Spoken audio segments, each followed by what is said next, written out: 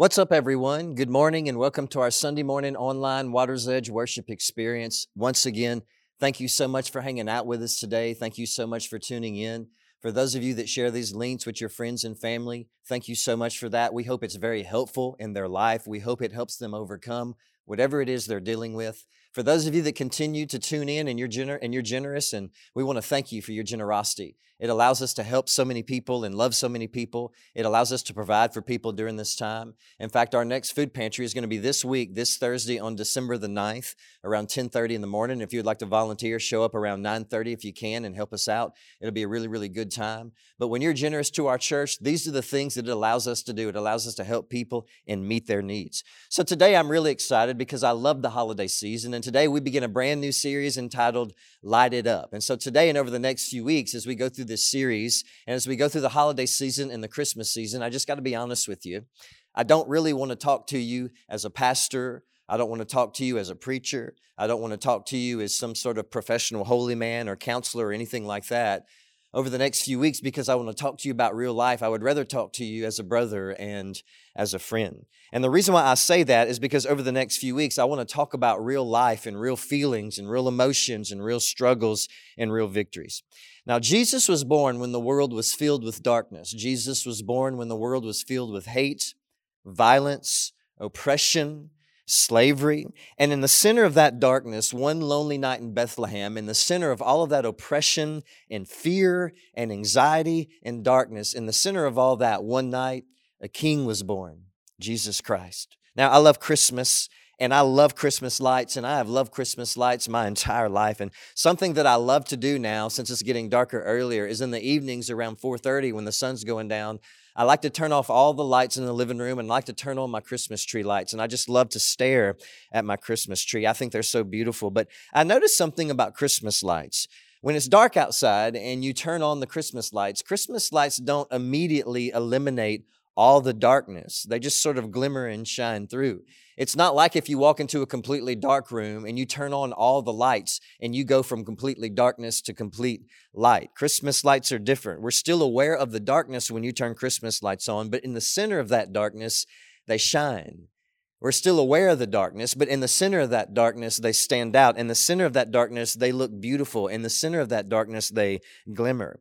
And that's the picture that I get when Jesus was born. In the center of darkness and heartache and depression and stress and fear and anxiety and battle and pain, Jesus shows up and hope is born and peace is born and love starts to shine and glimmer through and purpose and significance and forgiveness and grace in life starts to shine and stand out and glimmer through. And personally, I hope that my faith and my life can have the same effect on this world. In the center of heartache and darkness and confusion and pain, I want my love, I want my kindness, I want my faith, I want my influence to stand out, and I want it to shine and glimmer.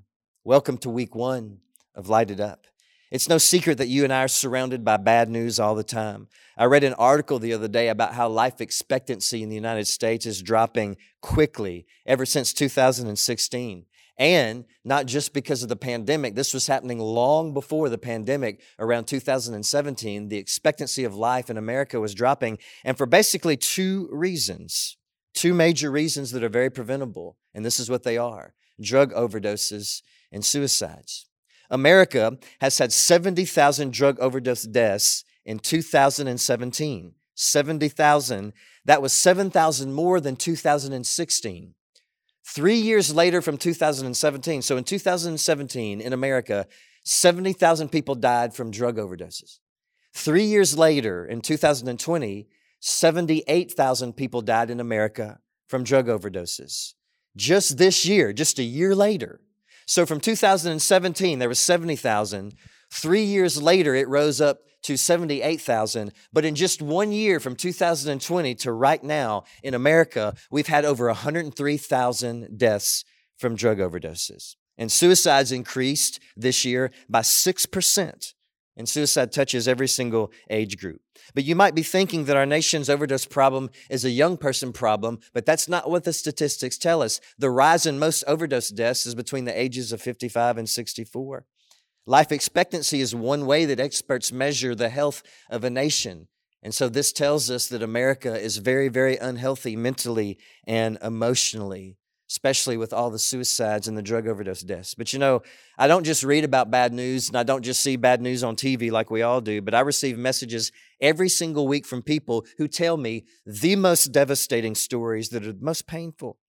Several years ago, over 19 years ago, I was invited to preach at this big rally in Alabama, and I went there. There was 3,000 people there. I shared my heart. After the service, I was waiting for the pastor to take me out to eat. I was counseling with mostly teenagers, but before we left, an adult leader and a teenage girl approached me, and the adult leader said that she wanted to talk to me, and could they sit in for her support while we talked? And I said, absolutely.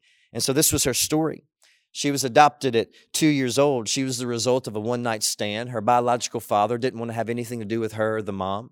The mom was hooked on drugs and tried to raise her the best she could till she was only around 2 years old, but she gave her up to be adopted. She just couldn't do it anymore to what she thought was a good home. Her adoptive parents soon fell apart. Her adoptive mom suffered with bipolar and severe depression. Her adoptive dad suffered with an anger problem, and it later came out that he would beat the mom, and sometimes he would beat the teenage girl. She moved out. She was around 16, and she would live with friends and boyfriends if they would let her. And she ended up at that youth rally that night, hearing about Jesus, hearing about my story, hearing about God. And this is what she kept saying: I want to give my life to Jesus. I want to give my life to God, but do you think God would accept someone like me? Do you think God loves someone like me? And we had to tell her, God loves you. We assured her that He did. And then the adult leader said that she could live with him and his wife and their family, and they would take her in and they would raise her. And that's what they did. And her life turned around. She got involved in church. She graduated from high school. She went to college. She got married. She got a degree. She had a baby. She had another. She was doing good until a few years ago. And that youth pastor sent me a news article link from a local town in Alabama. And she had gotten arrested. Apparently one night her and her husband got into a heated argument and he left. She was so upset and distraught that she started to drink. Her 4-year-old was asleep, but her 4-month-old had an upset stomach and it wouldn't stop crying. She was really intoxicated and kind of lost control. She started to spank her 4-month-old and shake it, and it died. The baby died and she was arrested. She's in prison. The story that I just told you probably sounds a bit shocking to you and maybe rare, but not to me. I hear stories like this all the time. In fact, I told a friend the other day, I said, my new motto in life is nothing's shocking to me anymore. You know, when you go through tragedy and struggles in this life and heartache and pain and disappointments in this life, after all that, sooner or later, you're going to have to decide who you're going to be. When you go through all the battles and the valleys and you have to climb all the mountains and face all the giants in this life, sooner or later, you're going to have to look into your heart and what you've placed in your heart and decide, who am I going to be in this life? She made the wrong decision. Our world can be filled with bad news. Now, let me just share my heart with you today. If you're still with me, say I'm still with you. I think today in the world that we live in, it's very easy for us to see and hear about all the bad news and sadness and darkness and negativity around us, and all of that affects us and all of that hurts us and all of that breaks our heart and all of that tends to make us negative. And so in this series, I want to remind you and all of us that when you and I are faced with disappointment and negativity and failure and heartache and pain, who will you and I rise up to be? In our heart, who will we determine that we're going to become? Will we be defeated or determined?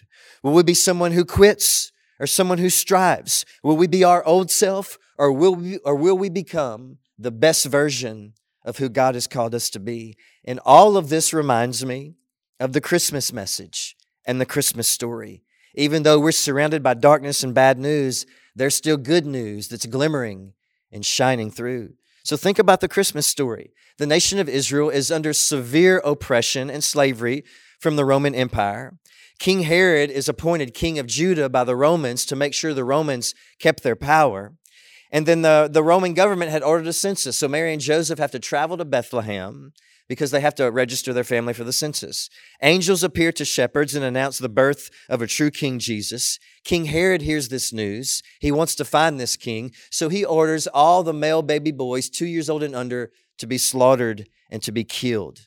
It was a time of weeping. It was a time of pain, violence, and darkness, and really bad news. And in the midst of all of this, in the center of all of this, notice what happens in Luke chapter 2. You're still with me, say I'm still with you. When the angels had returned to heaven, The shepherds said to each other, "Let's go to Bethlehem and let's see this thing that has happened, which the Lord has told us about." They hurried to the village and found Mary and Joseph, and there was the baby lying in the manger. After seeing him, the shepherds told everyone what had happened and what the angel had said to them about this child. All who heard the shepherd's story were astonished. Notice this. But Mary kept all of these things in her heart and thought about them often. The shepherds went back to their flocks, glorifying and praising God for all they had seen and heard. It was just as the angel had told them. I found it very interesting what it says about Mary's heart.